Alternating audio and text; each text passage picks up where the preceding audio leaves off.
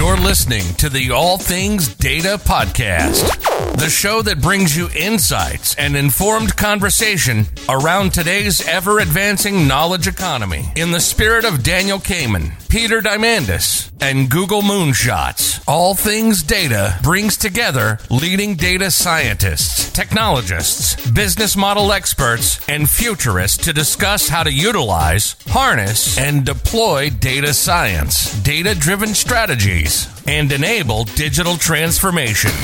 Your hosts are Dan Yarmalak, Dr. Manjeet Reghe.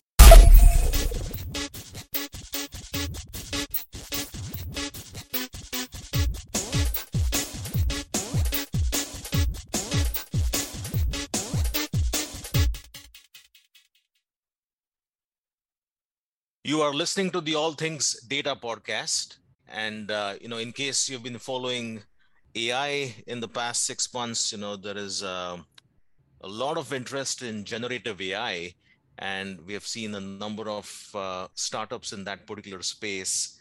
So we have an interesting guest here today from Google, and he'll be talking to us about AI strategy overall and how to bring value to your enterprise based on that strategy. And to introduce our guests, I'll hand it over to my co-host, Dan. Hi, Dan.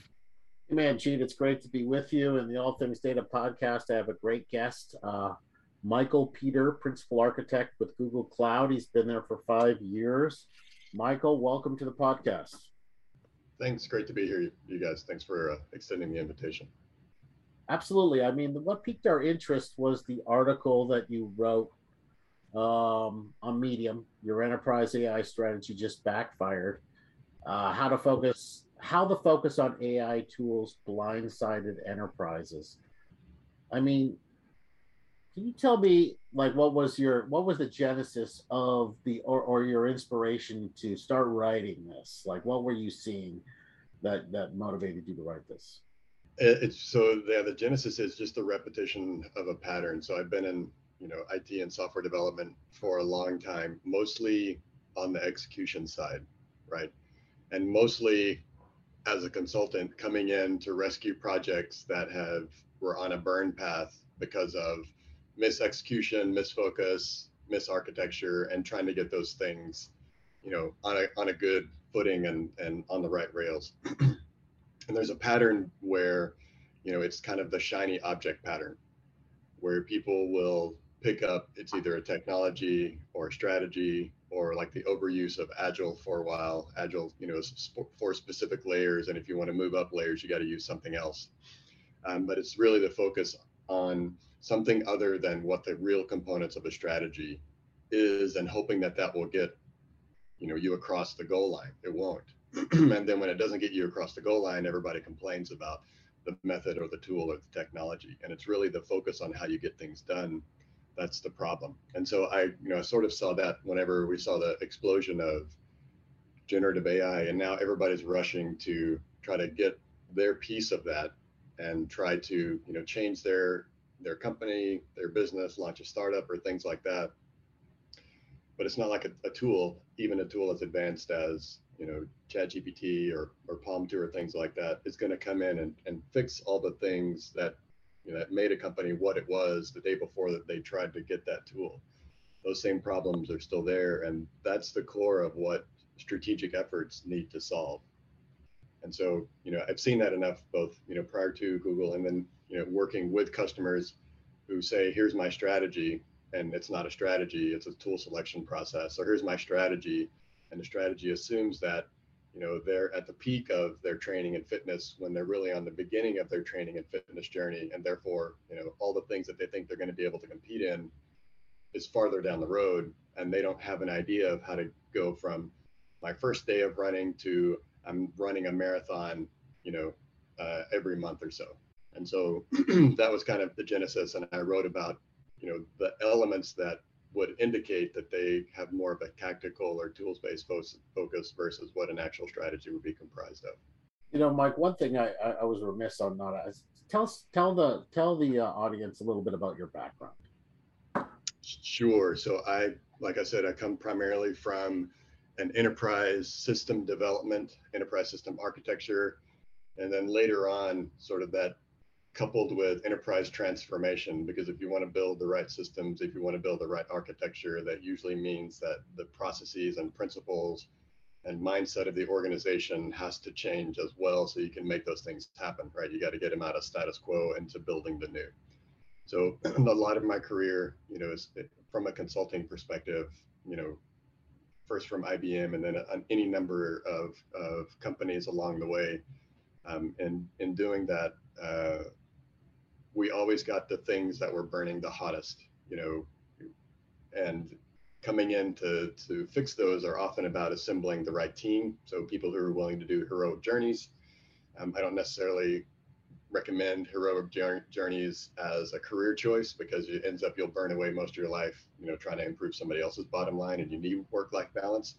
But it's typically, you save something by heroic journey and also focusing on what's actually going to get traction and value once you deliver it. And all of the other fluff kind of burns away when you're 3 months into an 8-month timeline and you've only got 5 months left to build the thing.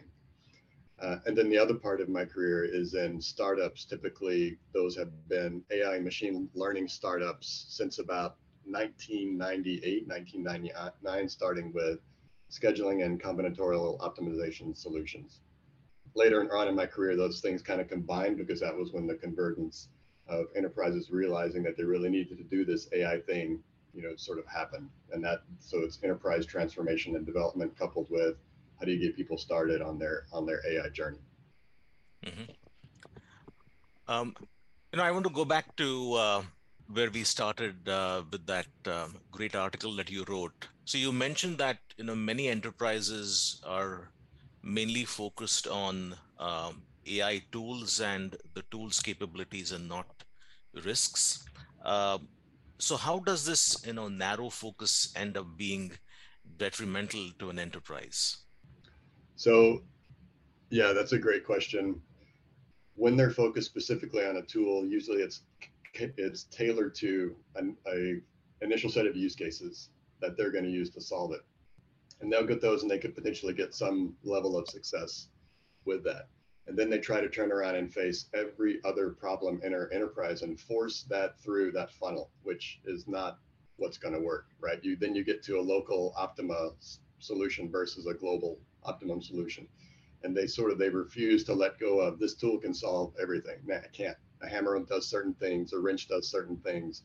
And you need to understand really what tools are for and how you use them in order to make things happen. And that's like, here's my hammer, I'm going to hammer everything, versus understanding the whole field of carpentry, right? People can do the former, and the latter takes actually some intention. Now, when you think about from a ecosystem point of view, many times what enterprises like to do is that we're already invested in a particular tool ecosystem that may not be the global optimal solution, but since we are already invested in it, from a cost perspective, also in terms of integration, might be a whole lot easier. Let's stick with that particular stack or ecosystem. All, on the other hand, if you think about it from a global optimization perspective, it might be beneficial for different tasks to pick the best tool out there, but then that also brings another layer of complexity. That is, how do these different kind of heterogeneous environments kind of talk to each other? So, right. And enterprises need to solve that second problem, not the first, right? Because as we all know, technology changes over time. Your framework that you were talking about needs to be able to adopt new technology as it emerges and fit into a framework that is flexible enough to accommodate it, right? If you have a narrow focus on a tool, your security, your networking, your access, your data is all going to be wrapped around the specific way that thing allows, access to, or the paradigms that it supports. However, in order to define your security and networking data and all those other standards and policies that you need, they need to work and allow to fit in other tools that are necessary for your operation, which means you need more general approaches as to how you define security, more general approaches to how you are going to define data access. And that allows them to be more resilient to change versus something new comes along and you're like, ah, shoot, we got to reinvent everything from scratch. You sort of invested in technical debt in that case versus being on the leading edge of things. And I won't talk too much about Google, but Google is a great example here where any number of enterprise tools or AI tools have been rolled up into its Vertex AI platform. Not that they're specifically built for that, but they were great general purpose or open source tools. People don't necessarily, want to have to worry about security and data access, et cetera, to use those tools, although they still can. It's easier if you roll them up and then solve all those concerns for themselves and then allow people to use them. So in that case, it's sort of an easy button for those sort of things, but it is leveraging a generalized and flexible set of policies and procedures versus being tailored to a specific, narrowly focused tool. I think that's a great segue to Vertex AI. If you would like to talk about, I know it's relatively new for people who are not aware of Vertex AI. Can you talk a little bit about it? Yeah, I mean, it started out as, sort of cloud machine learning. It's basically a machine learning platform that gives you that takes a bunch of things that are open source and puts a nice interface on it. A lot of Google tools are like that, right? If you think about, data flow or things like that are, there are open source versions of that in terms of Apache Beam, and then you put a nice interface on it and you do access and control management. And it's easier for people to adopt those things. And if you decide, I don't want to do that, and you can just eject them from that ecosystem and use them standalone, use the open source standalone on your laptop or other platform that you want. So it's really, an ecosystem built on things like TensorFlow or Jupyter Notebooks or, Kubeflow or those kind of things that are normally open source tools that it takes a while for an enterprise or a person to wrap up together. It's all wrapped up for you already. And then and some of the things like, where do I deploy? I can click to deploy within the environment to, sort of an underlying Kubernetes cluster. I don't have to do that. It just makes it easier if I don't happen to know Kubernetes. But if I do know Kubernetes, I can push to GKE, or if I have clusters elsewhere, I can push it there. It makes easier the things that are considered right now best practice, with the option to, if I want to eject that into an open source landing pad somewhere else, say on the edge or on my laptop, I can do that. And then we roll in value add things like, AutoML, or things like any of the more mature APIs around vision or natural language understanding or everything else. And then now Google has released a massive set of generative AI tools within that same ecosystem, right? Including a model garden, which includes Google's own large language models, as well as an ecosystem of other open source models, because that's the way it should work, right? Michael, where would you advise companies to start formulating a strategy? I mean, I'm kind of feeling we have an analog in Cloud Center of Excellence, right? We have an analog here for companies that aren't companies. Kind of.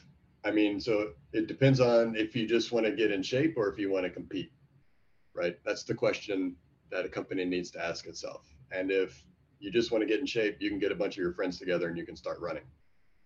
If you want to compete, like at a professional level, that's not going to be enough. You're going to have to get a coach, and real, like, professional world-class athletes have a team of coaches, right, that help them get to where they're going to be. And it's the same thing with, sort of AI strategy. I don't like the term necessarily AI strategy, because that is, if I'm a boxer, and I'm going to use a lot of sports analogies because in my past I was a competitive athlete. But, if I was a boxer like Mike Tyson, if I'm going into a fight, I have a strategy, but it changes per fight, right? If I'm someone who walks into a boxing gym the first time and they tell me to put on gloves, I have zero strategy. My strategy is to survive, because I don't know enough about what I don't know enough, and I don't know enough about what I don't know in order to do anything but just hope I make it out the other side of the round alive, right?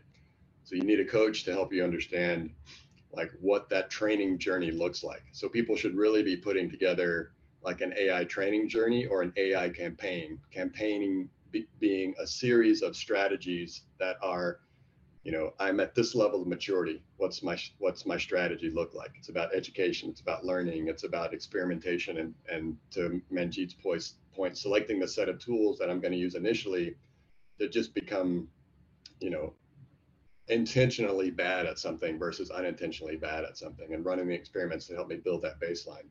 And then the next stage, right, where I'm sort of have that conscious, sort of learning towards conscious competency, right? So I want to have a campaign that says, here's my target state, right? And I need to get with a coach to help me do this. Here's the target state I want to be given what I want to do. Am I going to be a runner? Am I going to be, a weightlifter? Am I going to be a boxer? Same thing. What's a company want to do? Is there a lot of vision things? Is there a lot of predictive things or forecasting things? Figure out kind of where they want to go initially with the help of a coach, and then figure out what their current state is. And then there are stages and phases that they're going to have to measurably go through to get to the point where they can actually say, we got a strategy now. And the strategy applies no matter what, competition we happen to be in. This is the thing that I don't see companies doing, right? And I did, just to prepare for this yesterday, I did a search on what some of the top strategic consulting companies do in terms of AI strategy.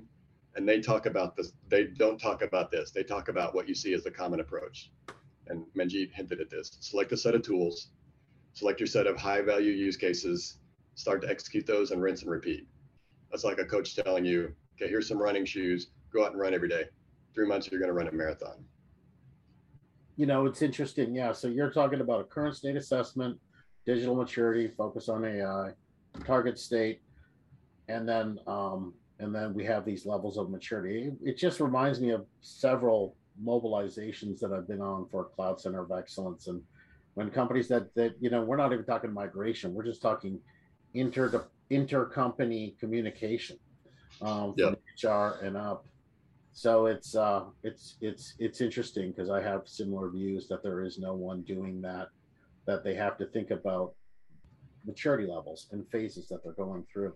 And I understand what you're saying in terms of coaches for the various levels and various domains, because everybody's not an expert in everything, and the technologies are moving fast. One little question I wanted to ask you is, like, you were talking about in the article, blindsided by a black swan with generative AI.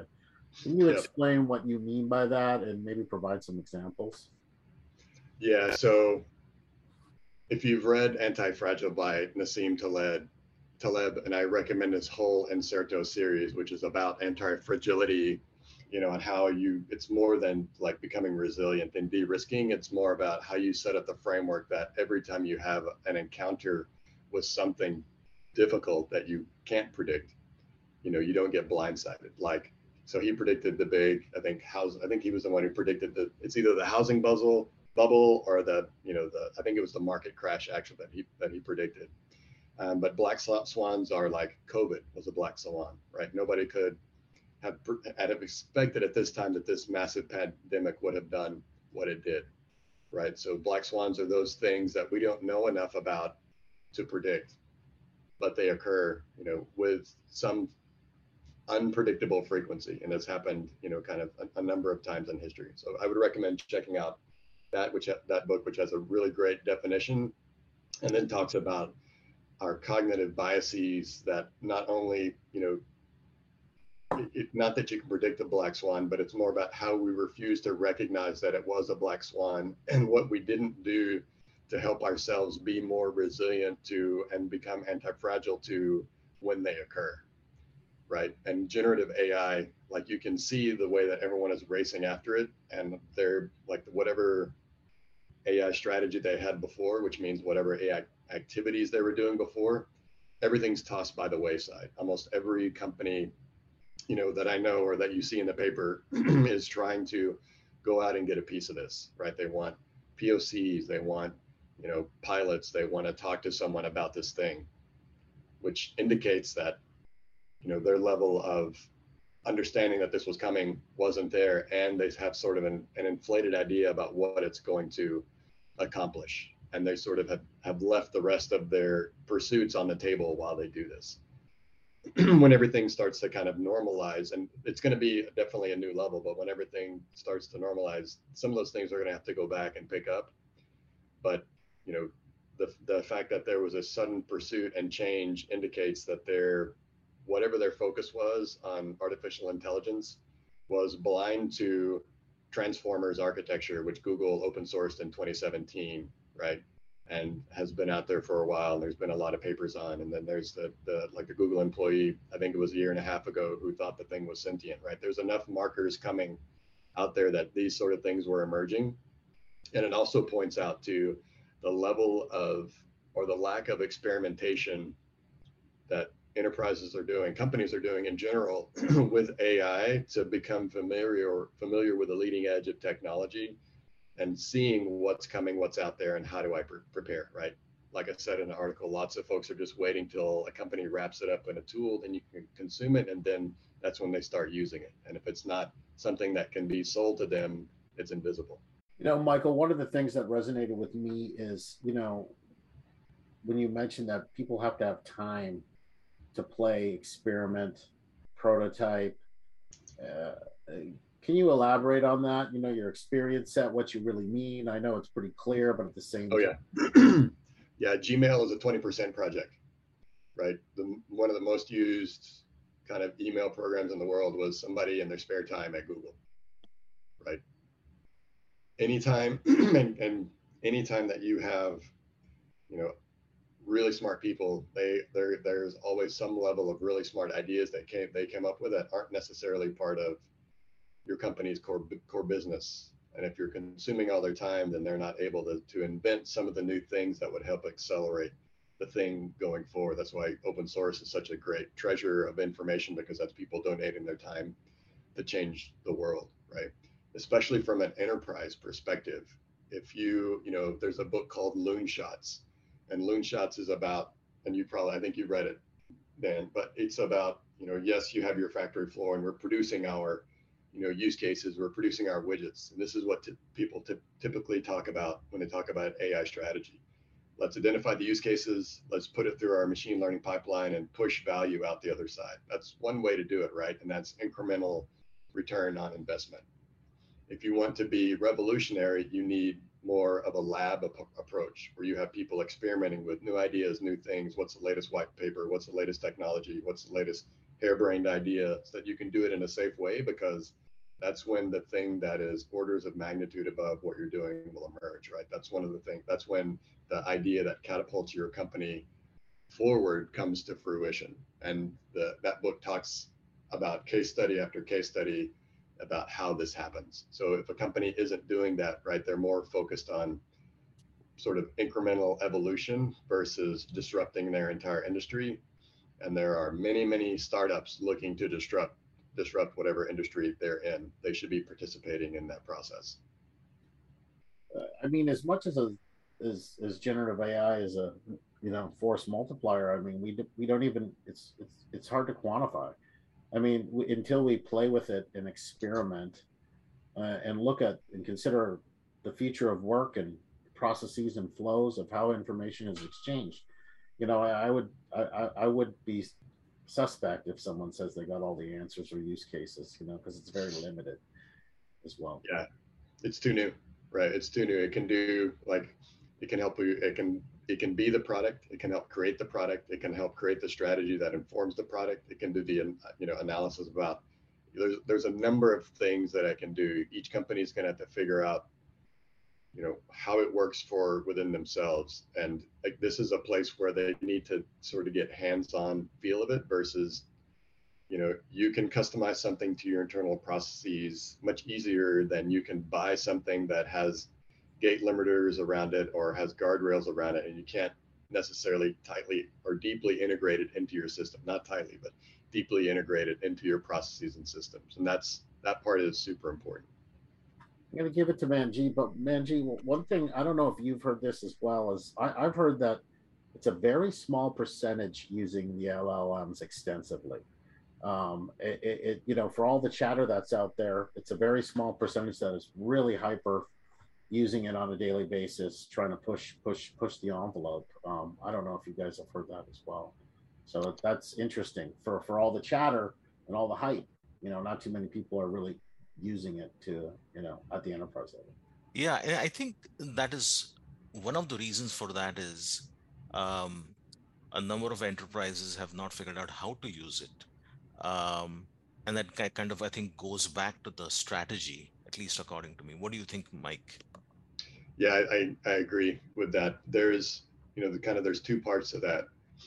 One is, it's this great thing, but most of the use cases are human interaction with limited data sets. So everybody is doing the let me talk to this thing and ask it questions about certain data sets, but it may not be true that my data is in good enough shape to make that happen, right? And then the other part of that equation is how does that thing fit into my existing ecosystem? Because right now it sort of feels like in the conversations that it's sort of standalone. That's how everybody's testing it. Let's take this, super intelligent technology and then poke it into my data or poke it into my enterprise and have it tell me things versus seamlessly interact within that thing. And that second thing is harder. And that is where, like, when I'm looking at folks who are using it and using it well, there are architectural patterns that are emerging where you're matching LLMs to other architectural elements to achieve a specific outcome. I think like a miniaturized good version of this is LangChain, which is, you have your LLM and then there's some prompt contexting, and then there's another set of tools that it can reach out to, some of which are LLMs, but some of which are web search or, or APIs or things like that to orchestrate a larger outcome. And that orchestration and sort of next generation architectures are the thing that I feel are currently being worked on to produce real outcomes. So, and those aren't like all fleshed out yet. And that's what that's going to have to happen before you see the wholesale adoption within enterprise ecosystems of stuff like this. Right now, otherwise it's going to be at the periphery, right? And you're going to see rinse and repeat of all the same use cases over and over. Yeah. Here's the data set, point at it and tell me things. I want to talk a little bit about the cost as well. Many companies are reluctant to explore AI innovation due to the perceived time and resource cost. How do you suggest companies kind of reconcile this issue and embrace the opportunity to innovate in the AI space? Yeah, it's similar to what we talked about before, right? If it's someone's first time running, don't go out and run 26 miles. Probably just walk around the block. So what are the small, and this is another mistake people make with AI strategy, find your high value use cases and execute those. No, find your high value use cases that you can execute in the shortest amount of time. Or if you're learning something, just find a use case that you can execute in the shortest amount of time so that you can learn something, right? From an experimentation standpoint, find some of those that are relevant to what you're doing and then look at small models that can help you accomplish that. I think people are trying to look for perfection or bring, sort of the biggest gun that they can to the fight versus there's any number of smaller open source models that they can get a gist of, is this relevant? Is this a workable solution or not? That's one way to do it, right? And I'll use another example. It's like, and this is the one I wrote about in the article. I have a friend of mine who for about the past year has been doing some super advanced things with image generation, creating images for books, creating illustrations for, different kind of real world applications. And he's got a model pipeline of I think about 12 or 15 models that he runs whenever he's starting to generate for any particular project. They all run on his MacBook, right? He's able to produce work that people are trying to do from an enterprise perspective and produce high quality models. It takes him maybe like a minute longer or a couple minutes longer than what you would take if you were doing it otherwise, but it's all running on his MacBook. And if he needs something more powerful, he has another system with a GPU in it if he needs to do upscaling. So experimentation and learning is not costly, right? And the early experiments that you should be learning to determine if it's value or not should not use tremendous amounts of compute because this is the learning part of the journey, right? Not the application phase. Mm-hmm. On that note, if you're starting to then push something to production, you really have to know your your X return, right? You have to know your ROI. And I think in a different article, I wrote about if you're working on something, there should be at least 10x return from the thing that you're building to the cost that it's taking to make that thing happen. And if it's your first steps for whatever that particular problem space is or that technology is, you should really be looking at 100x because the early ones are always 100x. In your article, you talk about a multi-vendor, multi-technology, and a multi-model solution for a strategy, AI strategy. Can you talk a little bit more about that? Yeah, and so it's exactly what you said, earlier. Things are changing too quickly, right? You can't hitch your wagon to any particular thing because there's going to be a white paper released 2 days later that says, here's the latest, greatest, and by the way, it's better than that thing that you just hitched your wagon to. So that's the space where you need to be able to ingest or work with any number of tools to understand how they work and what use cases they're good for, and then you can apply your backlog to those use cases. In terms of strategy, who do you think is better positioned? A startup that has limited resources, compute power, limited data, or a huge enterprise that has, no shortage of resources, but may not be as quick in terms of, embracing change? Yeah, there's key elements there, and it's really not relevant to size. It's who's hungriest, right? Who has the mindset for change? Who's going to focus their time and energy on making that change happen? And then who has kind of the throughput to actually get something out there and pursue, right? So, and especially in the face of early learning, another name for early learning is failure, right? Especially in the face of early learning where you need to move ahead. So huge organization, maybe you have 20% time and you can focus on that and you don't have to worry about putting food on your table. Startup, super motivated because they need to put food on a table. They'll work nights and weekends to get things done. So it's the primary driver is mindset, who wants to move fast. And then the secondary driver is, do you have permission to do so? Startups, of course they do, they have to succeed. Then you would have to find the way within that large organization. Do they have a change mindset, or are they kind of a status quo organization? And it's going to be a little bit more difficult unless you were to be able to show them, hey, in a week I can give you a 100x product. Do I have permission to do so? And I know companies, at least one company who have done that, right? They spent 30 days, here's what we've got. And now the gates are open for them because they're able to show estimated ROI that's beyond everything else that they're working on. Mike, what are you most excited about with this stuff? I hear the cautionary tale.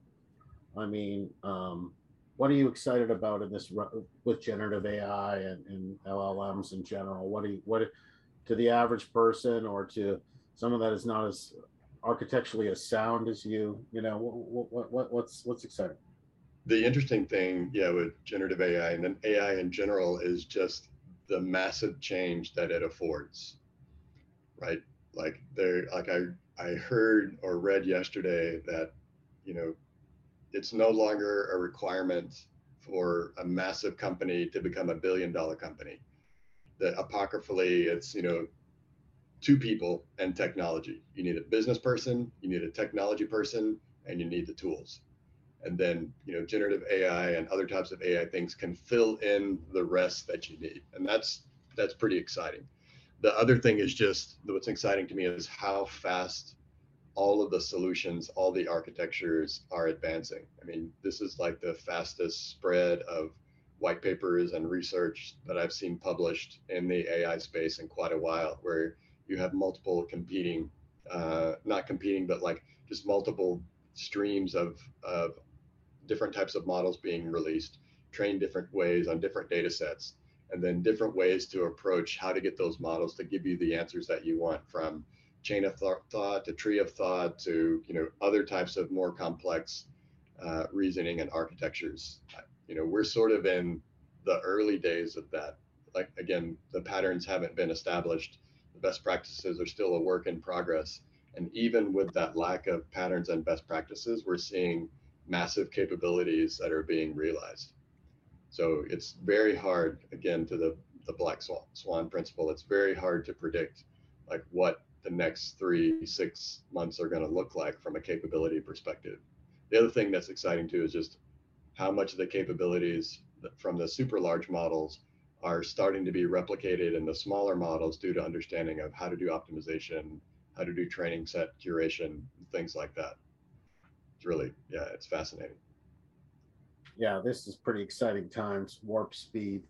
Michael, we'd like to thank you very much for being on the podcast. We'd love to hear from you. But where can people find your thoughts, musings, vision? Are you mostly publishing on Medium? Yeah, LinkedIn, because I like to reference a lot of things on LinkedIn. And then Medium, slowly putting together the how does someone assemble their AI campaign? You know, what's their training program look like? Like, really think about how you would put together a training program, or to your point, how you would put together a center of excellence and how that center of excellence guides someone's journey. That's what someone's quote unquote AI strategy should look like at first, until they reach a level of capability where they're competitive, right? Where they are part of the leading edge, and then they can think about specific strategies on how they engage the world. Fantastic. Thank you very much, Michael. I appreciate it. Thanks for joining us on this episode of All Things Data. If you enjoyed this show and want more, please subscribe on Apple Podcasts, Stitcher, and others, or via RSS so you'll never miss a show. While you're at it, if you found value in this show, we'd appreciate a rating or a review. Until next time.